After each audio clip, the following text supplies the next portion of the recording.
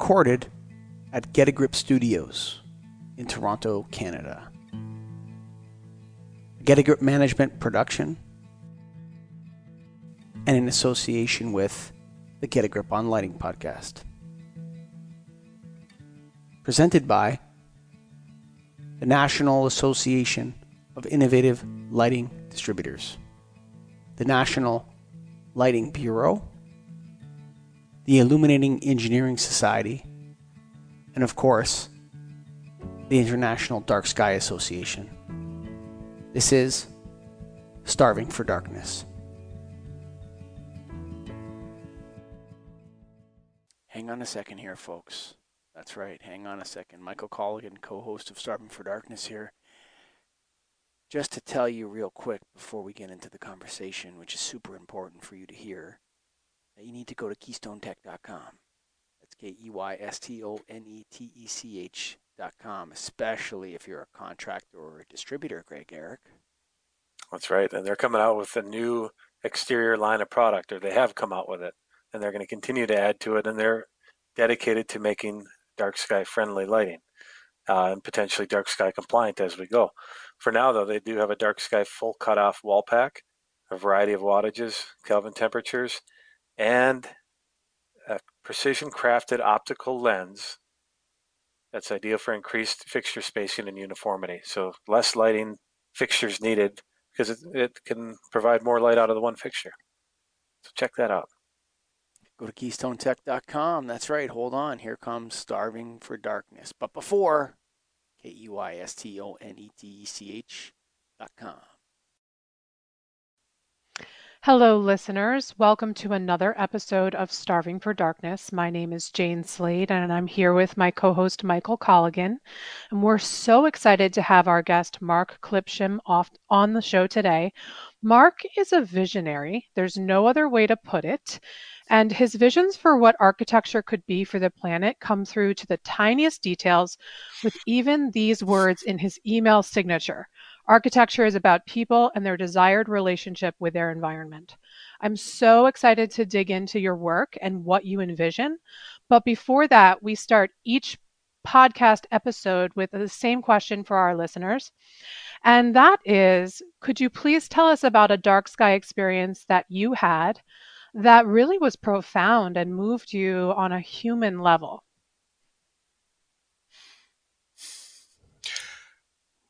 Wow.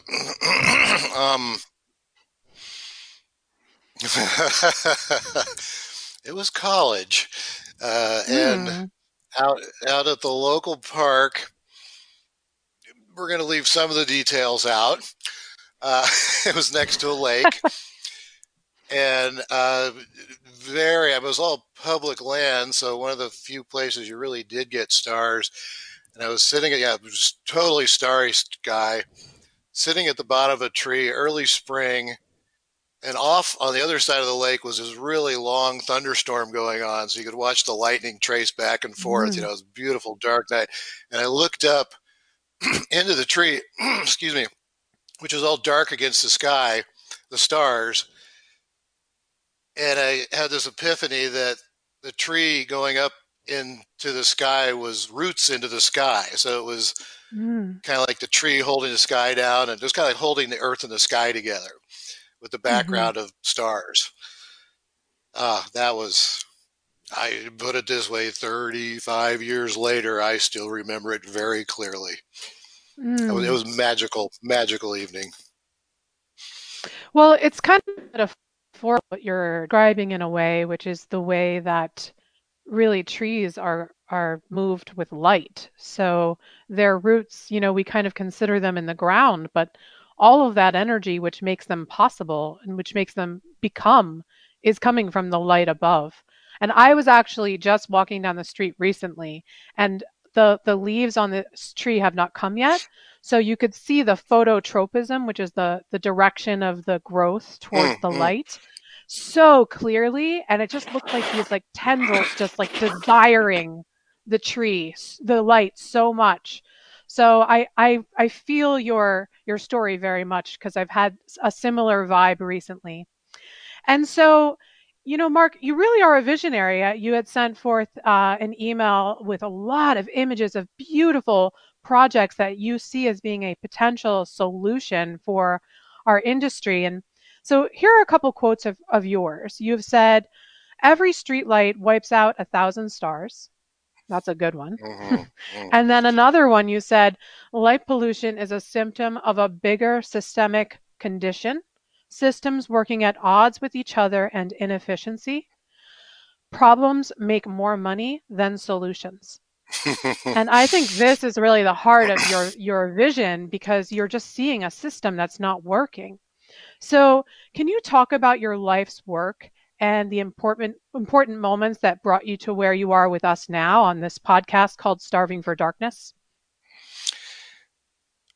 One of the biggest frustrations I've run into is things are the way they are for a reason, and usually it has to do with profit. Innovation that saves energy and materials and labor is not welcomed with open arms, one would think.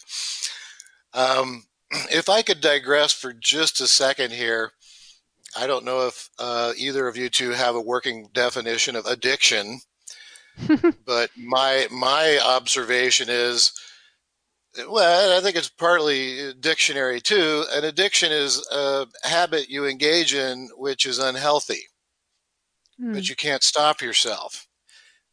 Above and beyond that, the addiction usually grows in intensity to get the same effect. And the effect that's desired is control over one's life in a situation where one feels one does not have control over that. Ergo, I can do some heroin, drink some beer, light up my backyard. My Mm, gosh, the touch of a switch, I can change my reality. But it's not healthy. I can go eat some, hmm big triple bacon cheeseburger, and it's going to make me feel instantly satiated and satisfied. But I know in the long run, it's not good for me. hmm There's a whole bunch of people out there that want me to be, for lack of a better term, addicted to these things. They want continuous revenue. The fallout of that is we have lit up skies at night, which bother migrating animals, which bother local animals. We have a healthcare crisis. I'm also plugged into the super bright headlight phenomena, which I recently found out there are no regulations for that.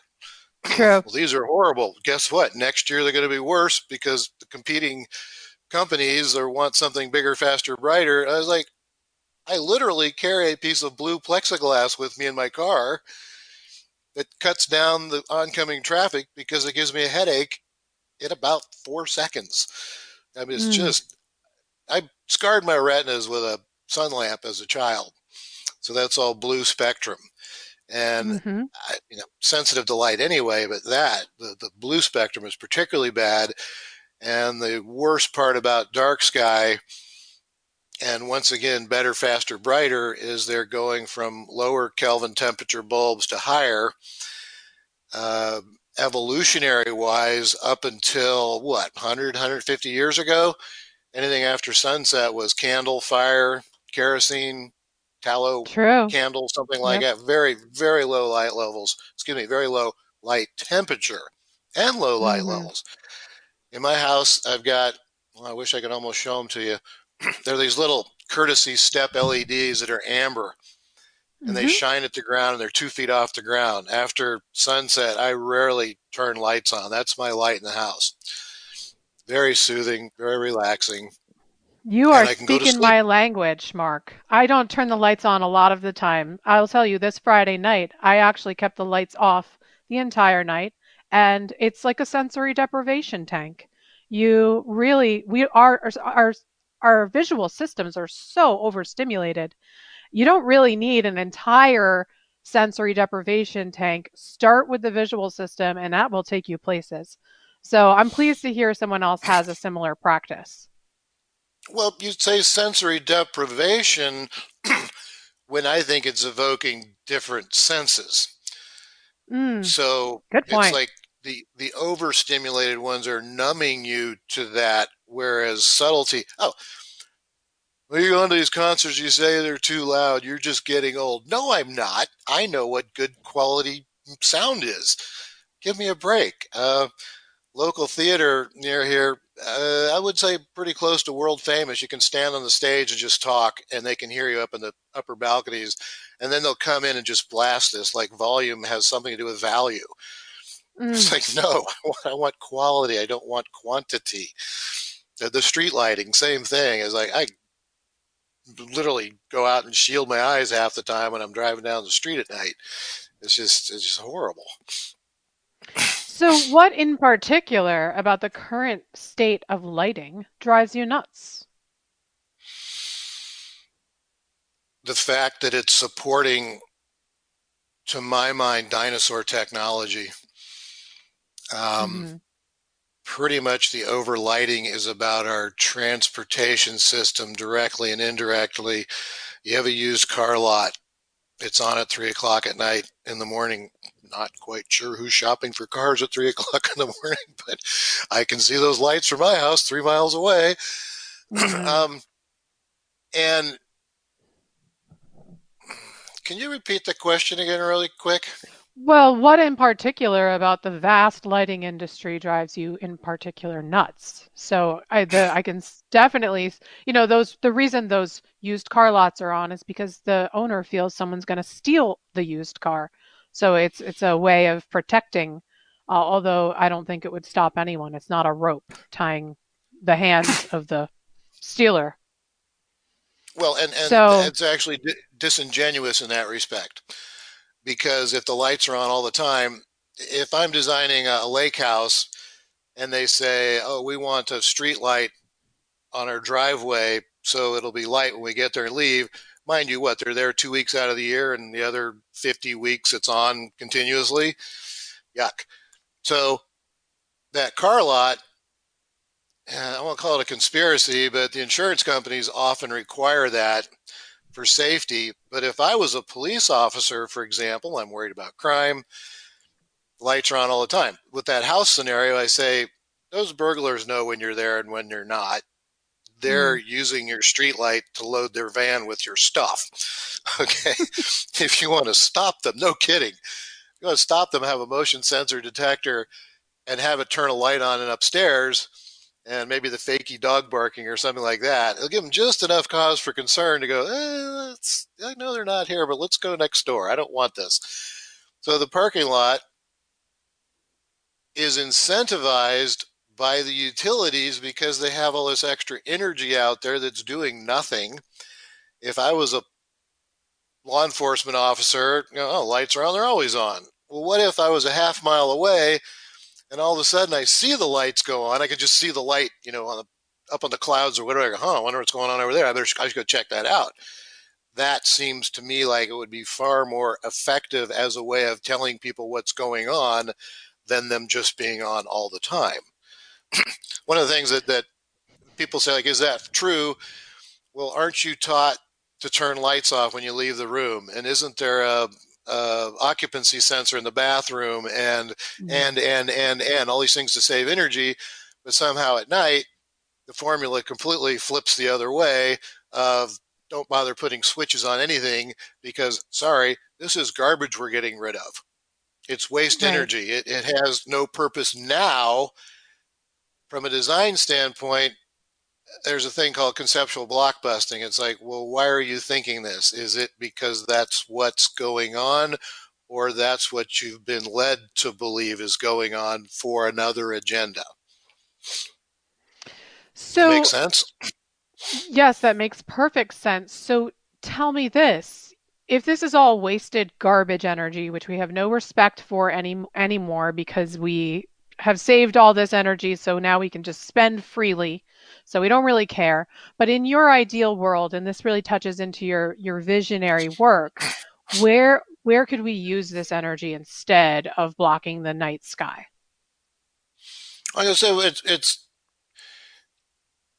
it's a it's a backup in perspective a little bit. You've got this big machine, It's not like a gas generator out, it's powering your camper or something like that. This is a very large utility, and there's logistics to take into account. There's so many things about this that the general people don't know. I'm not an expert at it by any means, but I do know that once something's running, if you leave it alone, it's much less likely to fail, have problems, etc. Whereas if you dial it up and dial it down, don't mess with it. If it's working, leave it alone, right? Okay, you're talking about huge power generation facilities. You can't afford them to go wrong. It's less expensive for them to maintain them and operate them to keep a fairly even production capacity going. In my email, I put out the scenario. It's May 3rd, which is, by the way, wow. Okay, that's totally freaky because that's yesterday. And it's 65 degrees and it's 3 o'clock in the morning. There is no power demand. What do you do with that? Well, you're still generating all this. So there's yard lights, the ones I described, don't have switches on them. It's $10 a month. Well, I go for it. I'll just leave it on all the time. Parking lights, same thing. Street lights, all that kind of stuff. We are starting to develop an interesting coincidence that electric vehicles are coming online. Right now, the argument is, well, you're not really saving a lot of energy because you still have to generate this. Well, as it were, it is more efficient because you're producing at a larger scale. You have a combustion engine with its inefficiencies and that sort of thing. But hey, let's go park that car in our garage at night and have a timer on it to where it's charging at 2 or 3 o'clock in the morning. Let's have what used to be a gas station is now going to be a charging station with, sorry, Tesla, universal batteries that, I'm driving down the road, I'm going from here to there, got quarter of a quote-unquote tank left, I'm going to pull into this place, I'm going to switch my battery out for their battery, I'm going to be out of there in 3 minutes. They're going to be charging those batteries once again 2, 3, 4 o'clock in the morning, very low rates, no draw on the system. That's free energy. Let's use it for something. You saw the small houses. Well, they can be big houses, whatever. I happen to think small houses are kind of cool. They're so efficient. I don't know if I can say you can heat them with a fart and a candle, but I just did. Did you? Are those real houses? Did you build that house? Are they built? Oh, absolutely. Okay, so I just want to push back. I want to push back a little bit on you here because I don't think a lot of people understand that electricity is produced on demand. Okay, and that grid scale yes, it's produced on demand for sure. So it cannot be stored. Okay, and in places like Ontario, which is like 80% nuclear power, you can't shut the reactors off.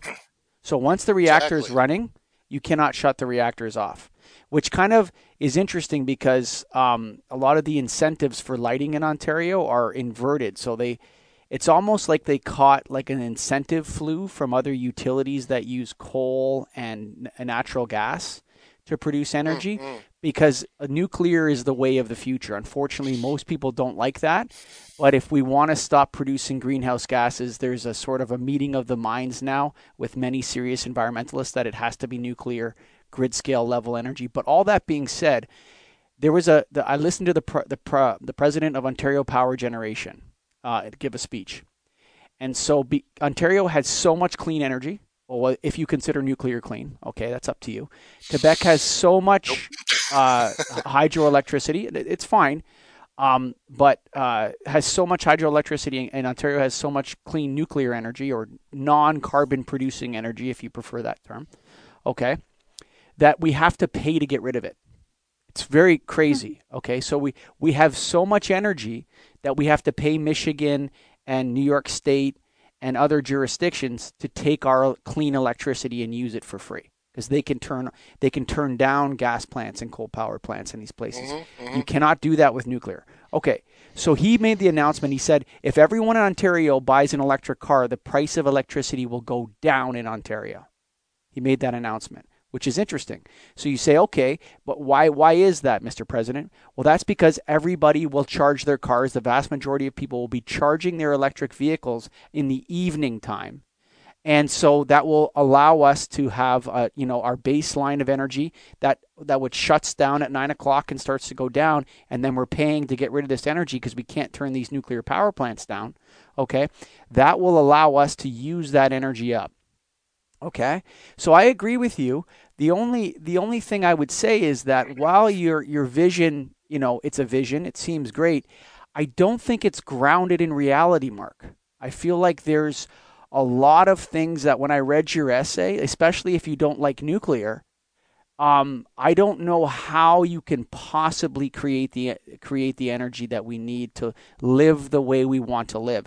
And it's fine that people say, well, we can't live this way anymore. Well, I'm not sure that that's possible. So can you explain to me how your plan addresses the need for grid scale energy in a realistic way? I'm saying we already generate way more energy than we need. I'm not proposing generating more energy. I'm proposing using the energy we have to begin with. So the car scenario, those batteries, the homes I designed, they would power those for weeks. Mm-hmm. Okay, so I'm charging them at night. Where it comes from, unicorn dung, I don't care. What I'm saying is energy's out there. There is no bucket of electricity. You do something with it. So I'm producing this. My scenario is that by utilizing this energy at 3 o'clock in the morning to charge batteries at these former gas stations, to charge so on my house, maybe I've got voltaics, maybe I'm using the wind energy nearby, not consistent. I'm charging these batteries with that regardless of where it comes from. Energy is already being produced. It's just not being used. And no, they don't have to get rid of it. They could just let the wheels spin. It just doesn't go anywhere. Once again, you can't store it. Worst case scenario, and I interface with a lot of people like this. I've got some fairly good numbers on it. Worst case scenario, what if you took that extra energy? So what I was saying is, once that energy starts to be used at 3 o'clock in the morning, it becomes more value. It has value. So now dumping it into my neighborhood at night and car lots and that kind of thing, it's not going to be so cheap anymore. It's going to start to cost some real coin, and it's going to give some incentive for people. Well, maybe we don't need the lights on all the time, or maybe we only have 50% of them on the time. We're not going to quantum leap here. It's going to be one step at a time, and we're going to find out that it's better that way. So, like I said, we're going to use that energy to charge batteries. Worst case scenario, what if we were to use that? It's only like 12% efficient now. What if you were using electrolysis, not electrolysis? One of them's hair removal, one of them's splitting water into hydrogen and oxygen. Very different. At least use it for that rather than polluting my sky at night. I agree with you on that. Like we agree on the dark sky issue. I'm curious to see. So, the next question I have for you, and I actually have a definition of addiction too, that I think that you might like. I'll just say it right now. Addiction could be defined as any self-destructive activity engaged in habitually, chronically, or as intermittent binge events that in the long term serves to remove your access to the people and places you love. How's that? Isn't that what the growth economy is doing? Well, so I agree with you that America is on. Listen, America's on and Canada as well is on a trajectory away from what it purports to be and towards oligarchic control. Okay, I agree with that. It's not sustainable. It is the antithesis of the economy grows at the expense of the environment. There, tied it up in a little bow. No, okay? and now also I believe now at the expense of the people as well. Because our health. It's all the same thing. Yeah, I see America becoming very much oligarchic characteristics, particularly within this pandemic situation that we seem to find ourselves in. But I got one for you. I have a question that follows up on that. Okay. How do you say you don't like profit? Well, how do you? Oh, no, I did not. Capitalism is the most wonderful thing in the world. I wish we had it. So you have an issue with, there you go. You have an issue with the tend towards oligarchy as opposed to free enterprise with social capitalism, which is kind of a sort of a different description. More we have corporatism at best. There are so many. Oh gosh, can of worms. I didn't know you were going to open up a huge can of worms. I love cans of worms, by the way. Sure. Okay, so I came up with this analogy. I happen to be reading the Old Testament right now. Someone said, doesn't it burn in your hands? I said, no, I want to be educated and know why things are the way they are. Gosh, where was I going with that? Oh, so all of a sudden it became clear to me. You talked about oligarchy. I think it's almost more of a religion. We have a priest caste now. It's those lobbyists, those legislators, the attorneys. You cannot access God directly. You have to go through the priests and you have to tithe. Our system of making laws is out of our reach now.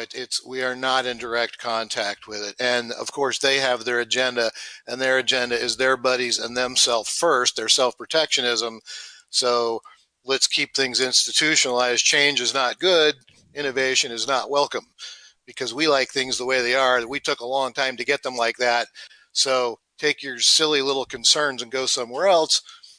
Try to get a hold of your legislator sometime. You're going to get a form letter back about something you didn't even write them about. So I know heaven forbid the president. We're kind of detouring off here, but I want to ask you about that. I have a question for you. Do you think that is why because I'm very interested in this topic, because there seems to be a reduction. So, for example, in Ontario, if this is Ontario, Canada, okay, so not Ontario, California or anything like that, not even the same country, okay, the U.S. presidential election is more popular in Ontario and more important to most people in Ontario than their local councillors. The people have no idea who their local, what you guys would call congressmen, would be MP in Canada. Your local state representatives would be Congress, would be MPPs in Ontario. People have no idea who these people are. And there's like this sucking power at the top of U.S. politics, which is bringing everything from the local and state and putting it to the federal government.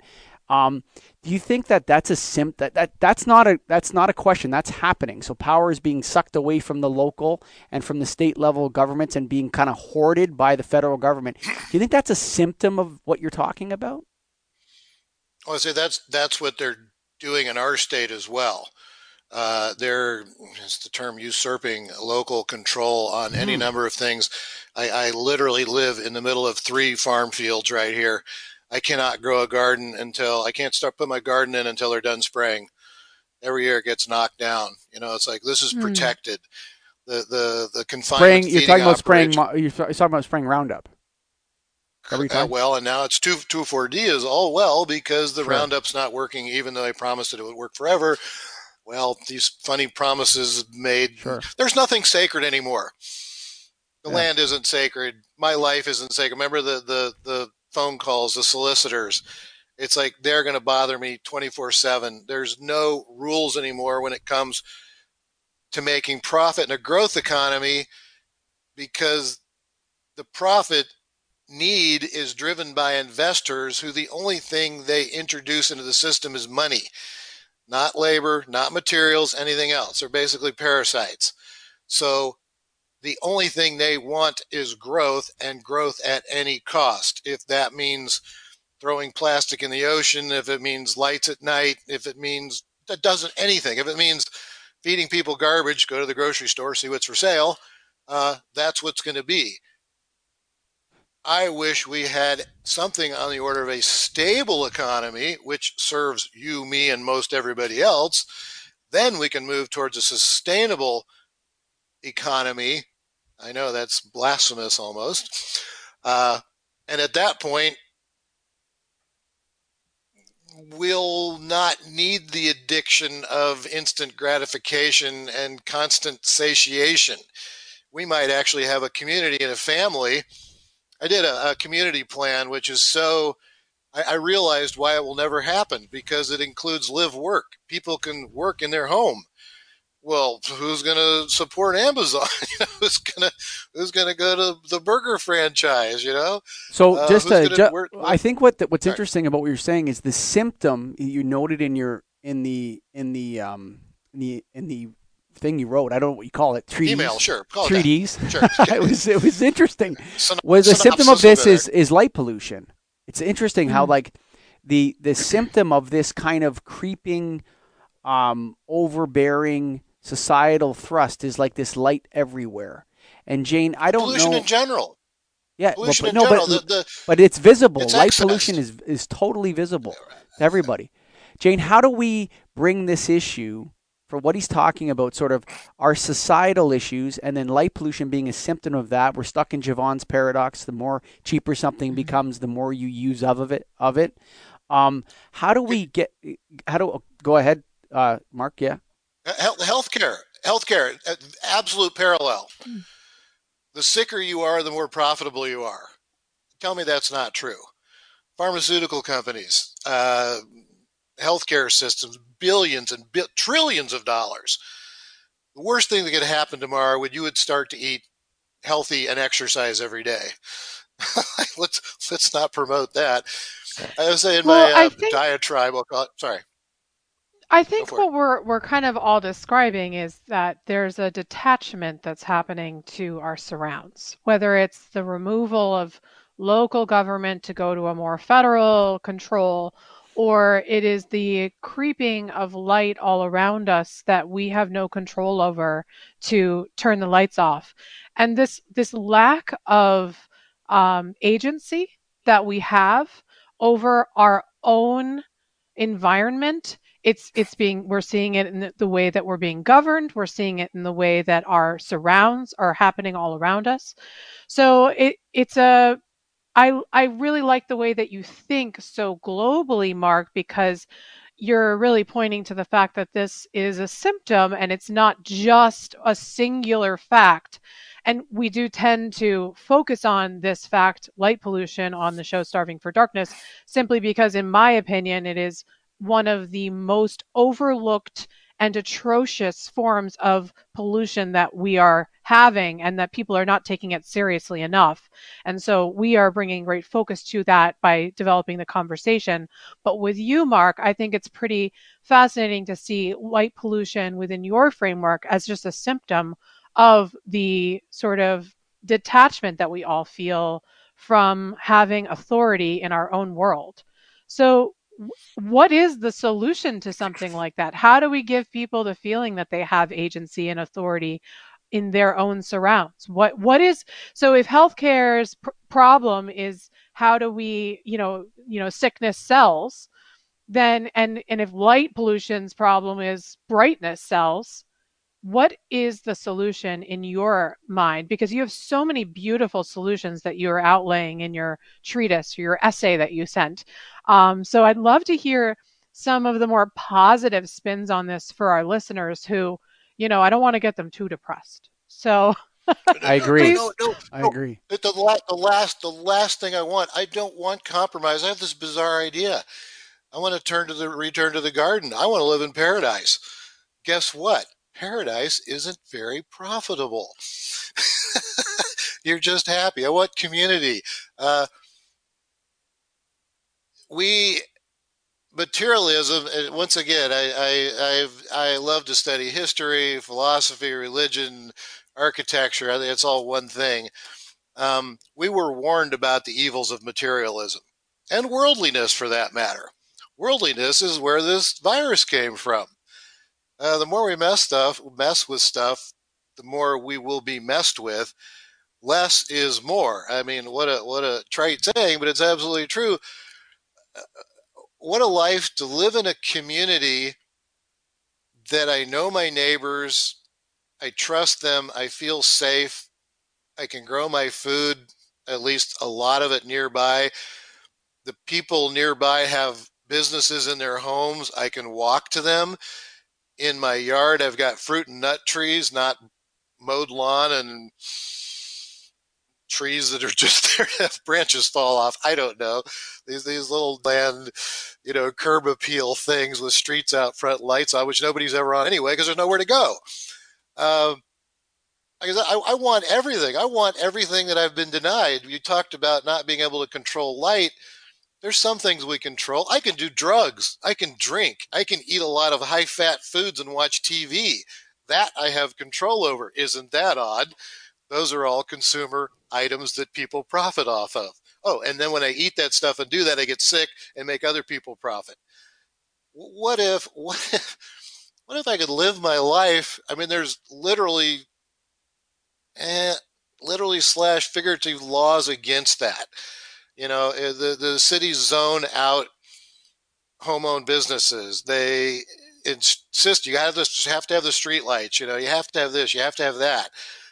You have to have a certain amount of parking for these businesses when a lot of times it's completely gratuitous and not needed. Yeah, and somehow, yeah, the insurance companies insist that you have lights on all night. That kind of thing. It's like, well, that's not. I guess it sounds good on the surface, but once again, it's that thing you get addicted to it. It's like, oh, now I have to have that. It's like, no, you never needed it in the first place. It was serving somebody else's purpose. Back to the power generation, let's lower the need. I'm a builder and an architect. I came up with my building system because I fix so many other people's projects that are done for profit. Excuse me. This is why on the light pollution issue. This is on the light pollution issue, and I've said this before, Jane, that the only way out of the safety issue, the only way, is for the EPA to declare wasted light at night as hazardous waste. That's the only way to stop the safety issue, because otherwise, insurance companies, lawyers, people that want to sue are going to ride that assumption. Okay, that you didn't have lights on in the back, so it's actually your fault, not the person's fault or whatever. They're looking to get money from somebody. Okay. And the other thing is the other thing is actually one of the ideas you came up with on another podcast, Mike, which is starting from the assumption that more light actually is less safe. Yes. And I will tell you, on a little aside here, I was invited to a zoning board meeting about a lighting disagreement just within the past week. Okay. And what I saw was just, your typical players spouting off these arguments about lighting that nauseate me truly, that more light is safer, and that one of the lawyers spoke up saying that you just don't know what a jury's going to say, and if there's any indication that less light levels are there, that they're just going to go right for the landlord, and that it's an easy ticket in, less light being the reason.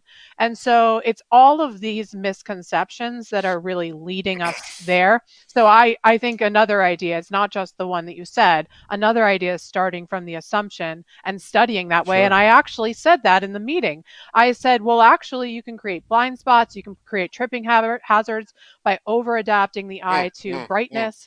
And so, you could actually argue the other direction. And I said, you never know what a jury's going to say. So I tried to kind of create a little murkiness in the lawyer's argument in that meeting. But it's something that is not well understood by the public.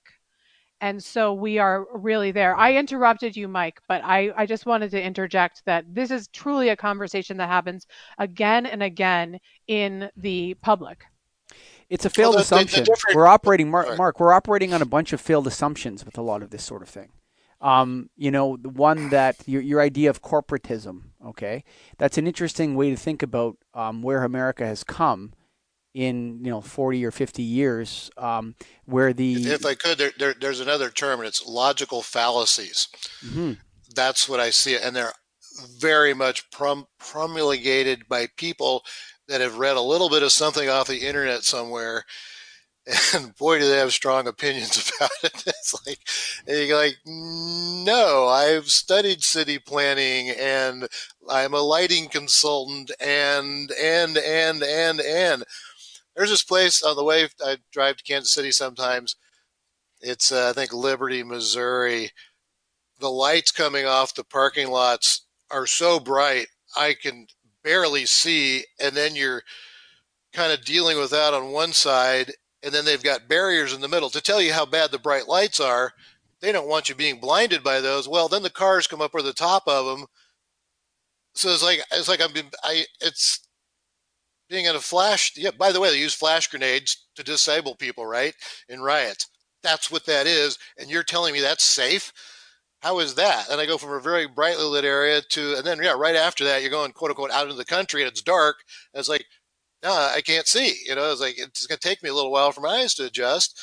Oh, and then the super bright LED headlights are going to come over and, like, it's like, who thought this up and thought this was a good idea? It's what you said. It's a failed assumption. They're failed assumptions. What was the term you used before? That logical fallacy. They're logical fallacies. Sorry. Like, they make sense.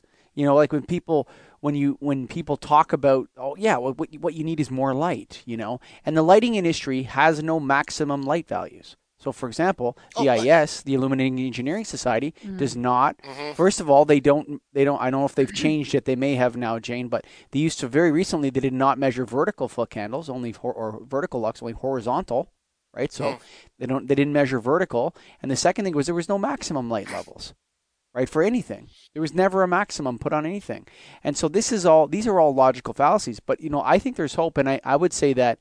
I don't like hope. I don't like optimism. I don't like those positions in people's minds because, if optimists always die first. That's kind of whenever you're reading a novel about it. The war will be over by Christmas, Mark. The war will be over by Christmas. I have a saying for you.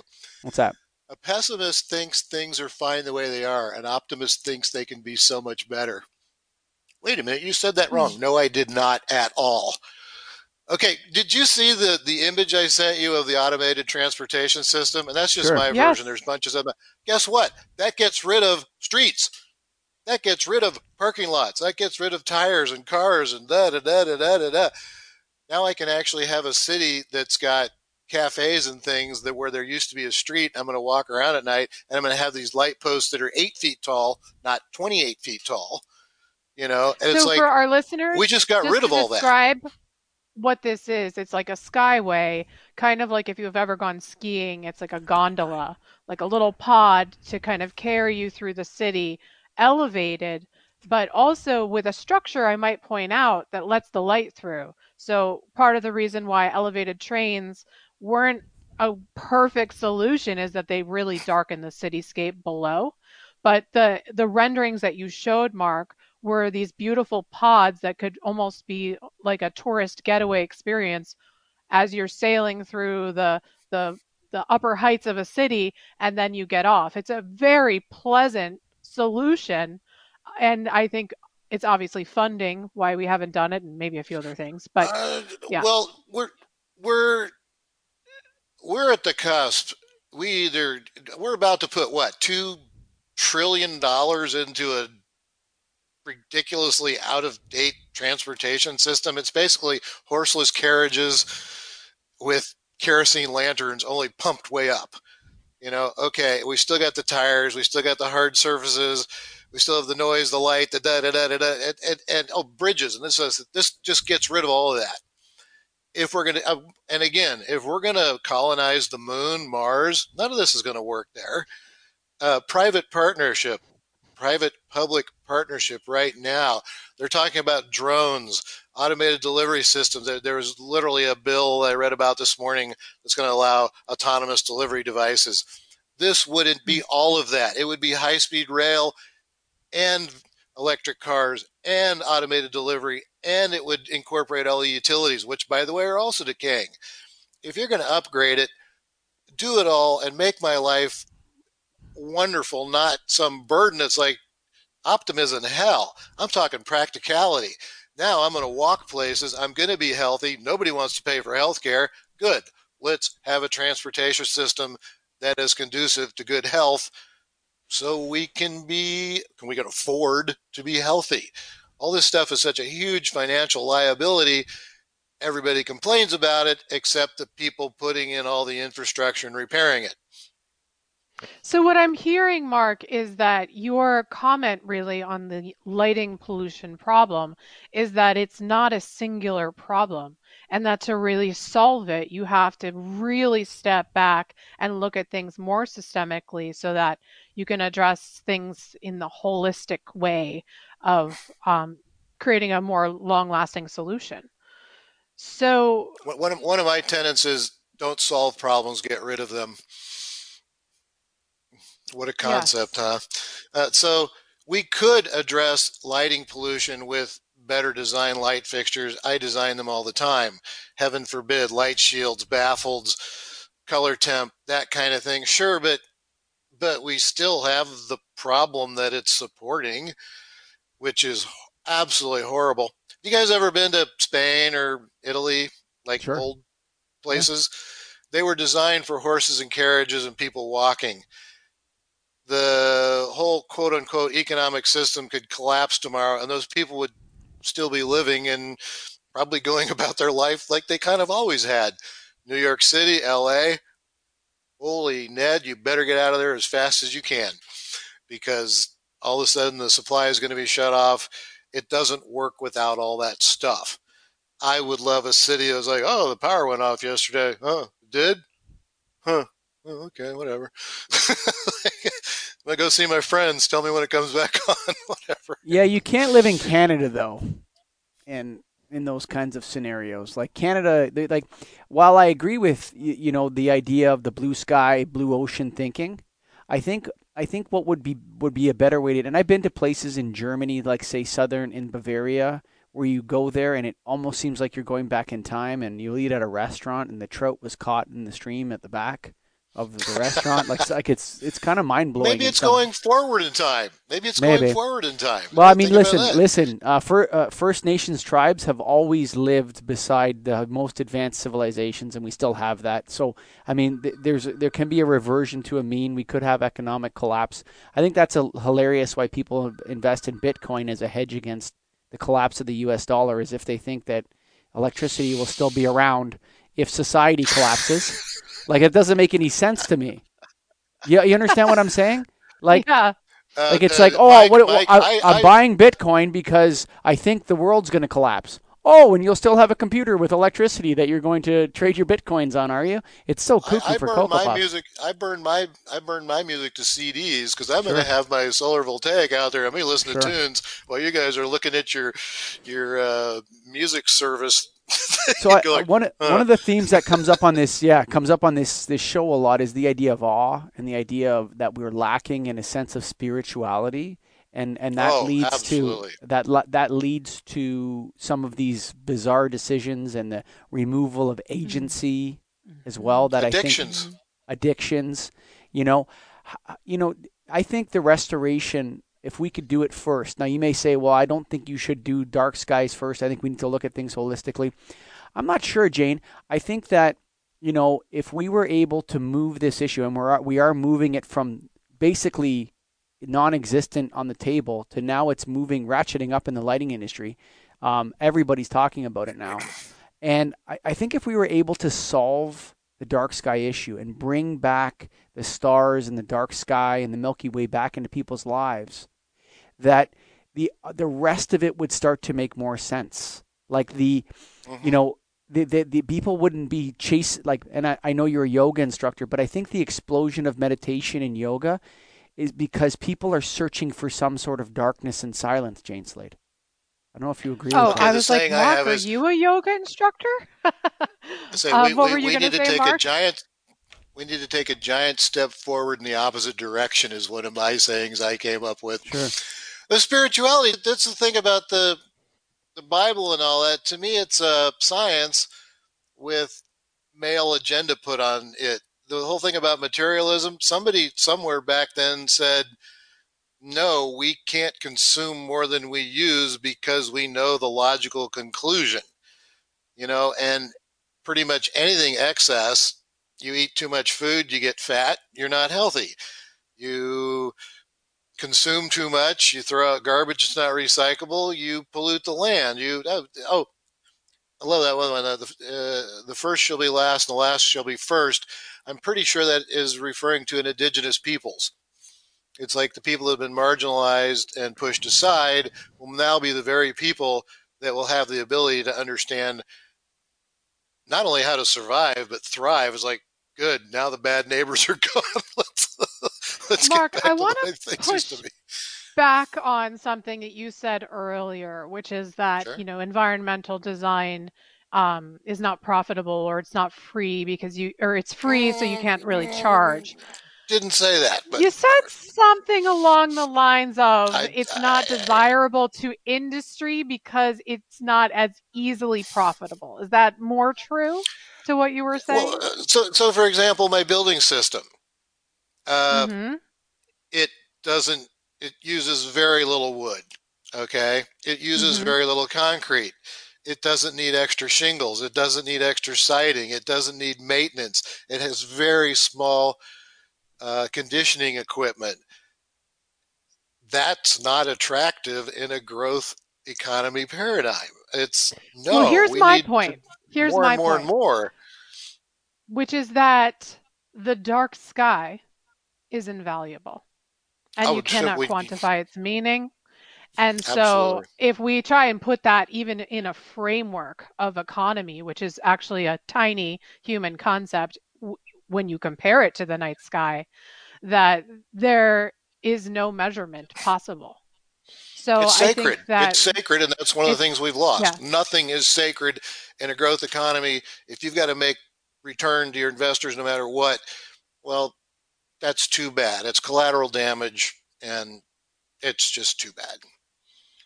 So getting back then to one of the themes of this show, which is really the concept that the dark sky is invaluable, that this loss marks a great shift inside the human psyche, a disconnection that is dangerous.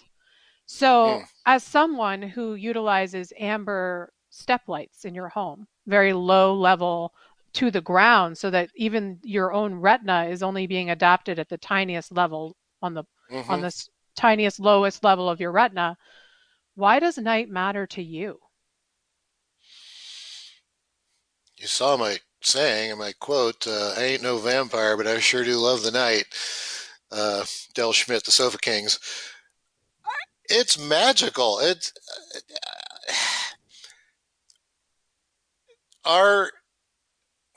Boy, I wish I could show you my piece of stained glass. There's a lead part of it which looks kind of like a pterodactyl flying off, and it's being driven away by the cacophony. A dragon has caught the sun and is breathing flames over it, which goes up and colors the bottom of the sky. So all the wonderful unknowns, the dream parts of your mind, now they're bathed in bright light. It was like I didn't want that. I can't visualize. I can't dream. When I design, a lot of times it's on my elliptical with my eyes closed and music on. I don't want to see everything. I want that I want to go inside of me. I don't want all this. You said overstimulation. It's distracting. I have to get rid of that somehow. Like I said, nothing's sacred. The night is sacred. It is. There's just so many things that can happen at night that don't happen in the middle of the day. And of course, the darkest hour comes before the dawn, right? And you go, isn't that ironic? Because there is no darkness anymore. Maybe the dawn is not going to come because everything's lit up all the time. I think we've lost. There's another one. Everything you gain is something you've lost. If you gain light, you lose stars. If you gain the ability to get food at any time, you lose your health and your ability to survive and your resiliency. Mike, what you got? Oh yeah, you're playing our game here, buddy. That's between me and Jane of who's going to jump in. So I think it was Frank Torino who said dark sky is resource. That's kind of the mindset when he said that it's a resource. And what we're talking about when you're talking about light pollution, or you're talking about commercial farm spraying chemicals. Okay, these are externalities, right? So they may have the legal right to spray chemicals on their fields, or the city may have the legal right to its lampposts and all this sort of stuff. But the agency has been lost to say, hey, that may be your land and your right, but if it comes on as a light trespass, or if it comes on as a Roundups blows onto my garden and kills my food, that's in a way a civil offense. Like you've done something to destroy my property. But we haven't got to the point in our minds where we said that. You're talking about restoring the sacred. Jane, I think it starts, and Mark, I think it starts with dark skies, because if we could give people that back, that would restore, like automatically people would have an opportunity to engage in awe and experiences that they don't have to try to learn how to do. And that's, yoga can give it to you, meditation give it to you, but these things take practice. They're a lot of work. They take time out of your day. They don't naturally occur to you. But if you go on a walk with your dog at night and all of a sudden you're in the park and you see the Milky Way, you're not going to get used to it. You're always going to look at it and go, holy shit, I am such a small little person in this enormous universe. And that humility will dawn upon you, and it will be a gift to humanity and to Earth. That's my... You can literally feel after 5, 10, 15 minutes under a night sky, you can feel the pace of your thoughts shift. Oh, yes. And this is a departure we're not taking anymore. We used to get that on the daily. We don't get that anymore. And with the bombardment, I heard this term, blitzkrieg of information on our phones. When that's what we're up against, there's never been a bigger need for that departure of that pace. And we're just not. It's only going to get worse. It's like I said, you'll notice these are the kind of things I observe. You'll notice the explosion of home meal kits and that kind of stuff, and the explosion of restaurants and fast food. That's because our time is no longer available to us anymore. Guess what? That's also very profitable. The first role of government, which is the antithesis of corporatism, is to protect the rights of the individual. Well, I don't want light on my property. I want to see the stars. That's nice. Go away. I don't want Roundup on it. That's nice. Go away. Our rivers here literally look like vomit mixed with diarrhea. I mean, it is, don't swim in them. The joke is, if you were dying of thirst and would you drink out of the river or the squeegee bucket at the gas station? It's like, it would be a toss up because someone's taken that away from me. There's a thread on a newspaper article I was on the other day, and it was about the ability of people to hit people with their cars while they're protesting if they're in the street. And this guy was saying, well, this is the law. There's nothing wrong with that. And I said, who wrote the laws? The people that wrote the laws, it doesn't actually affect them. That's wrong. Why? My daughter is very much a libertarian. So in other words, like, my freedoms end where yours begin. It shouldn't be like that. If my rights were respected, we would have an environment that was healthy and we would have good food and no light pollution, that kind of stuff. Well, that's not what the government is now supporting. This is why we don't have capitalism. Our rights are not protected. It's all for it's our new God. It's the unquestioned God, which is the growth economy, and it's worshipped every day. There's a station. Oh, come on. The stock report comes on about every 15 minutes. That's how well God's doing. That's what it is. Don't tell me that's not the most important thing in the world. It is every 15 minutes. And you go like, wow, that tells me a whole lot. We're coming up on the end of the show. And, Mike, do you have any last questions that you want to ask Mark? We're just going to say, what happened to the optimism? This is all going to take care of itself. This is all going to take care of itself. Listeners with a positive note because you are a visionary and you have so many fantastic ideas. Sure. And I do think it's because you are truly observing without any shields what's happening to our environment. And so in those observations, I think it's not good. And so it does sound negative, but I think you really are just seeing the glass as half, or just as half full or half empty, or just as half for you. So maybe you call that a pessimist seeing things. The glass is twice as big as it needs to be. What should we leave our listeners with from Mark Clipsham? Okay, guys, we're in this incredible jet plane. It's fast. It's convenient. It's amazing. Mind you, I hate flying. Oh, whoops. Engines are starting to act kind of funky. Well, we have two choices. Should we keep flying until they quit and go down really fast? Or should we go, you know what? There's a runway up ahead. Let's start bringing this down.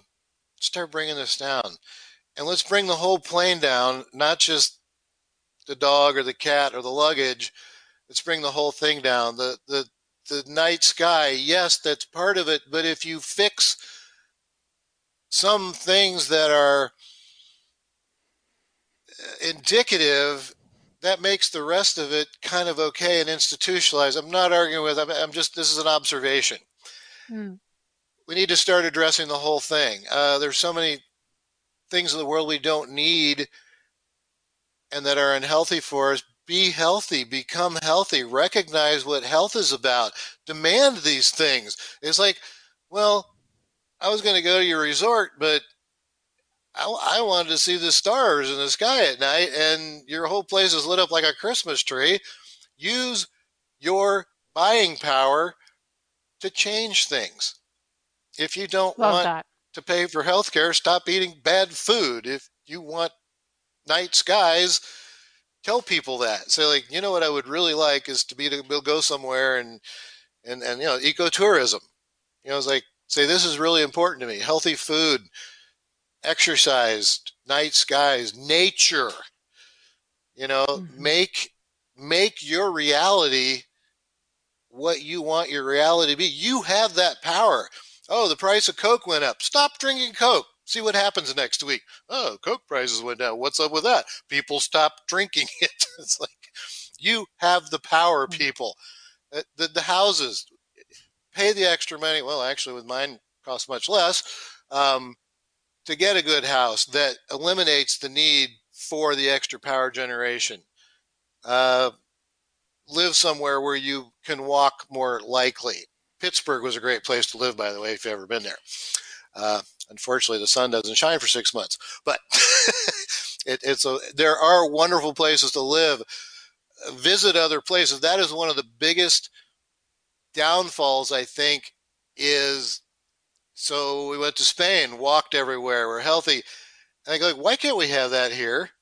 City council, mayor, like, people go there because it's wonderful and they love it. We can have that here. Why isn't it like that? So I think what I hear in your message is that people really need to take back their own agency and start really demanding through their buying power, use this whole economy for the environment instead of against it. And I think that's a fascinating idea. And we're just so thankful to have you on this show, to have this conversation with you. And we really appreciate your perspective. So thank you so much for joining us on Starving for Darkness. Thank you, Mark. Say, don't take what they give you. Make your own meal. I like that. Good to meet you, Jane. Good to meet you, Mike. And that's good because I'm older. Guess what needs to happen? No, I'm not going to take a nap. Anyway, thank you guys for being out there. One last one. The council person I was talking to, she works at what I call the hippie grocery store, the local co-op. She's told me about, and it inspired me. They had a huge ice storm and all the power lines went down. And she said she walked out that night and just looked up at the sky, awestruck. It's like, it's like, it could be like that all the time. It's magical. The night is magic. Thank you guys for being there. Thank you. By the way, I don't agree on the nukes, but whatever. And 100,000 years of storage, man. I don't have all the answers, but I do know what problems are. Take care. Psst. Psst. Hey, don't go anywhere yet, because we have some instructions for you. It's Michael and Greg from Get a Grip on Lighting. Yeah, we do the ads for Starving for Darkness. You got to go to KeystoneTech.com. That's KeyStonetech.com. Light made easy, Greg. You've rattled that off real well.